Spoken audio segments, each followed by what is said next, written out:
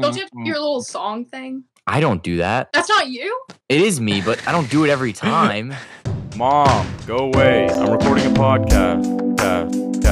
Recording a podcast. Welcome back, everybody, to Verified. My name is Shane. My name is Carlos. Guys, today we have a natural born leader. Someone who's going to tell us some like little anecdotes, have some good time talking about leadership, being a community advocate, how she kind of developed these skills, where she wants to take these skills in the future. Maybe we'll talk about some basketball because she's a little crybaby about not being able to play basketball, okay? Please give a warm welcome to Meredith. How's it going? It's pretty good. How's it going? Was that Shane? too harsh? No, it's fine. When did you have the drive to become a leader? My mom is always an extremely outgoing person, and she always was extremely advocate. As a kid, I got bullied a lot for my appearance because I was always extremely tall. I was taller than all the guys and just, kind of stood out a little bit. But I think the main reason I got bullied because I didn't really care. People didn't really affect me in that way. And so people kind of saw that as oh, we got to keep bullying her and keep tearing her down. Every time I had things happen like that, I would go to my mom and she would tell me this exact plan. I was like, well, I never thought of that. I cannot believe, I should have done that. And I didn't realize it at that moment, but I realized that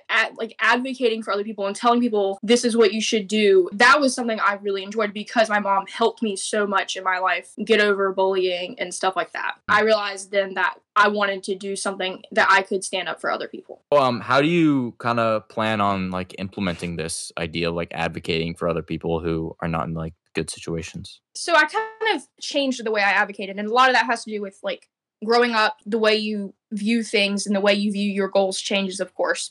When I was younger, I kind of viewed this as very being a leader meant I needed to prove I could be the best person possible. I needed to be the president of the United States. That was the only way I was going to prove anything. And then I was like, well, why be the president of the United States when you can be the president of the universe? Do you still have that dream to... Maybe not to the extent of being a president of the universe, of course. Focus on what I do have. I started focusing on the relationships I had with people and how to better advocate for them. Being better friends with people, having good conversations, listening to their problems. I figured out that is a much more worthwhile and better way to be a leader than actually being in a position, because that way you're advocating for people and you're hearing what they have to say. And that is much more worthwhile and something anyone can do regardless of status or clout or whatever or not. Leadership in this day and age, it's so frustrating. A lot of it's about clout and the presidential election, who's more popular, and no one's really listening to what they actually have to say and what they actually have to contribute, because no one cares about that. I mean, there are obviously people, but not enough. The popular vote's going to come from who's the most popular. That's and the way you fight that is just having focusing on leadership in just the relationships you have with people. When it comes to your stance on clout, it'd be cool if you want to go a little more into detail about what you mean by that. My parents are extremely strict. I don't know if anyone knows that. One of the things they're very strict about is social media. I'm not allowed to have it. Obviously, that's been a big barrier in more people getting to know me and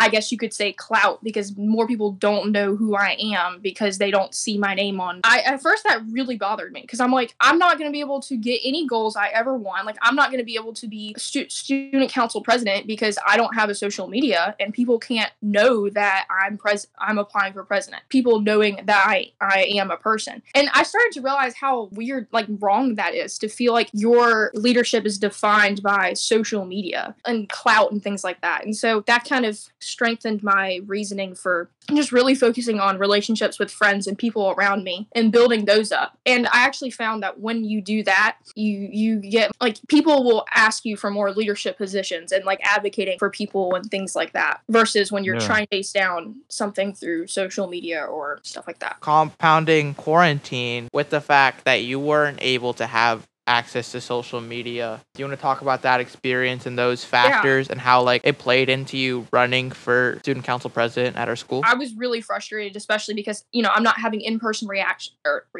interactions with people. And that was really tough because a lot of people kind of overlook the fact that social media is what kids use to have little interactions. I liked this person. It's a recognition that they exist. And so I myself kind of was this is horrible because no one is going to remember me and no one's going to text me and I'm just going to be so alone. I just I broke down. But then I realized, you know what? I'm gonna like, I texted like a group of my friends, and I was like, we had FaceTimes a lot, and that really helped me. The first day you were supposed to turn everything in, I had heard that student council was going, and I'm like, well, this is great. I got 2 seconds to decide. I talked to my parents, and I was like, should I do this? And they're like, Meredith, you should do this. Like, you always talk about being president. You'd be dumb not to do this. So I'm like, and even if you don't get voted for, because I read about how social media, and I got really scared because I'm like, no one is gonna vote for me because no one knows I exist. And she was like, you know what, you will always regret not trying, and you'll always think like, what? And I was like, that is true. Like, even if I'm going in expecting myself not to win, but you know what? It's for the experience. Obviously, I did not win, but that's all right because I went into it not expecting to win. Not having social media and being a teenager is a very unique thing. Mm-hmm. I kind of want to hear about that experience. What is that like? Are you like more productive, or do you find ways to procrastinate even without it? I'm always procrastinating. Like, you could put me on an island with nothing and tell me I need to do something, and I still wouldn't do it. Like, that's just me. I think social media has a lot of attributes that go beyond that. Just like comparing yourself to others. I don't know if this is a guy thing or just an everybody thing or a teen thing, but I know for girls, like, it's like, hey, I'm me with my boyfriend, me, like, just like all this heightened, and you, of course, you don't think to yourself, you can't remember all of that common sense that, hey, this is just a good time. Like, you don't remember that, and you care, and you get into this, it messes with you. Do you have a fear of FOMO? That's redundant. But like, fear of missing out. Do you have that? Yes. I actually don't, and I have the celebration of missing out, and this actually. Whoa. New mindset alert. The more successful you are in life, basically, when you have opportunities come up, Bill Gates wants to eat with you at lunch at 7. Are you going to come? You say no. And you're like, you know what? I'm just going to like go have pizza by myself. But the fact that you said no, Bill Gates is going to look at you and say, dang, you must be like extremely successful to be able to say no to me. A lot of people, especially social media heightens this, have FOMO, the fear of missing out. Because I do not have social media, and because I'm also value a lot of attributes to being a leader, I actually have the celebration of missing out. Right.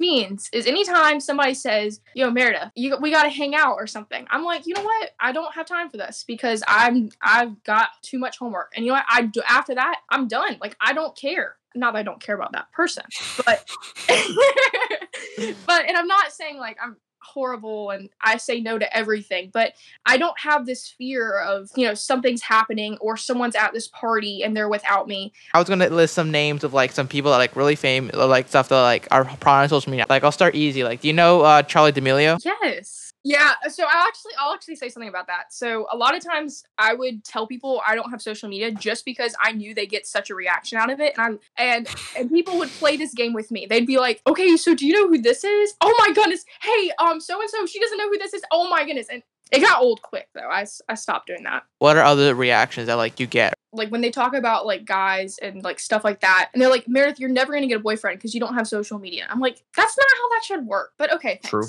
But so, there's that like ongoing joke with my friends. Definitely, like there, especially with people, a lot of my friends and people I know who are very attached to social media feel like they feel weird using messages to like contact me because they're like, no, I'm used to using social media, and like those people usually don't text me that much, and so it kind of like, especially now, and at first I didn't really notice that because I would talk to them in person and I couldn't care less because everybody's social distance. When you have those friends, I can't really be good friends with those people anymore because there's no way they can really talk to me or contact me. Mm-hmm. At first that tore me down, but now I've realized if they don't care about me enough to message me, then I don't really care about them enough either. That's bars. That is true. Right? I mean, that's some bars. Meredith, normally we ask people if they have any social media they want to plug, and I was literally about to ask you that, like just out of habit. I was like, "Hey, do you have anything?" And then I was like, "Wait, no, they need to follow my message." Yeah, right. I need sales. I have 4 sales, and no one is buying like bracelets, cards. Go check out Meredith's VSCO and Etsy. Thank you guys so much for listening to today's episode. Hopefully, you guys enjoyed. If you did enjoy and you want to help us out, you can follow us on whatever podcast listening platform you're currently on. Our Instagram is @verified.talk. We'll post updates there. If you want to find us on YouTube and watch the interviews, our YouTube is Verified Media. You can just search us up. Go check out Meredith's stuff in the description. Thank you guys so much for listening once again, and we'll see you guys next week for some sort of content. Okay, bye. Thank you guys. Bye. Mom, go away. I'm recording a podcast. Recording a podcast. Recording a podcast. Anti-swag corporation.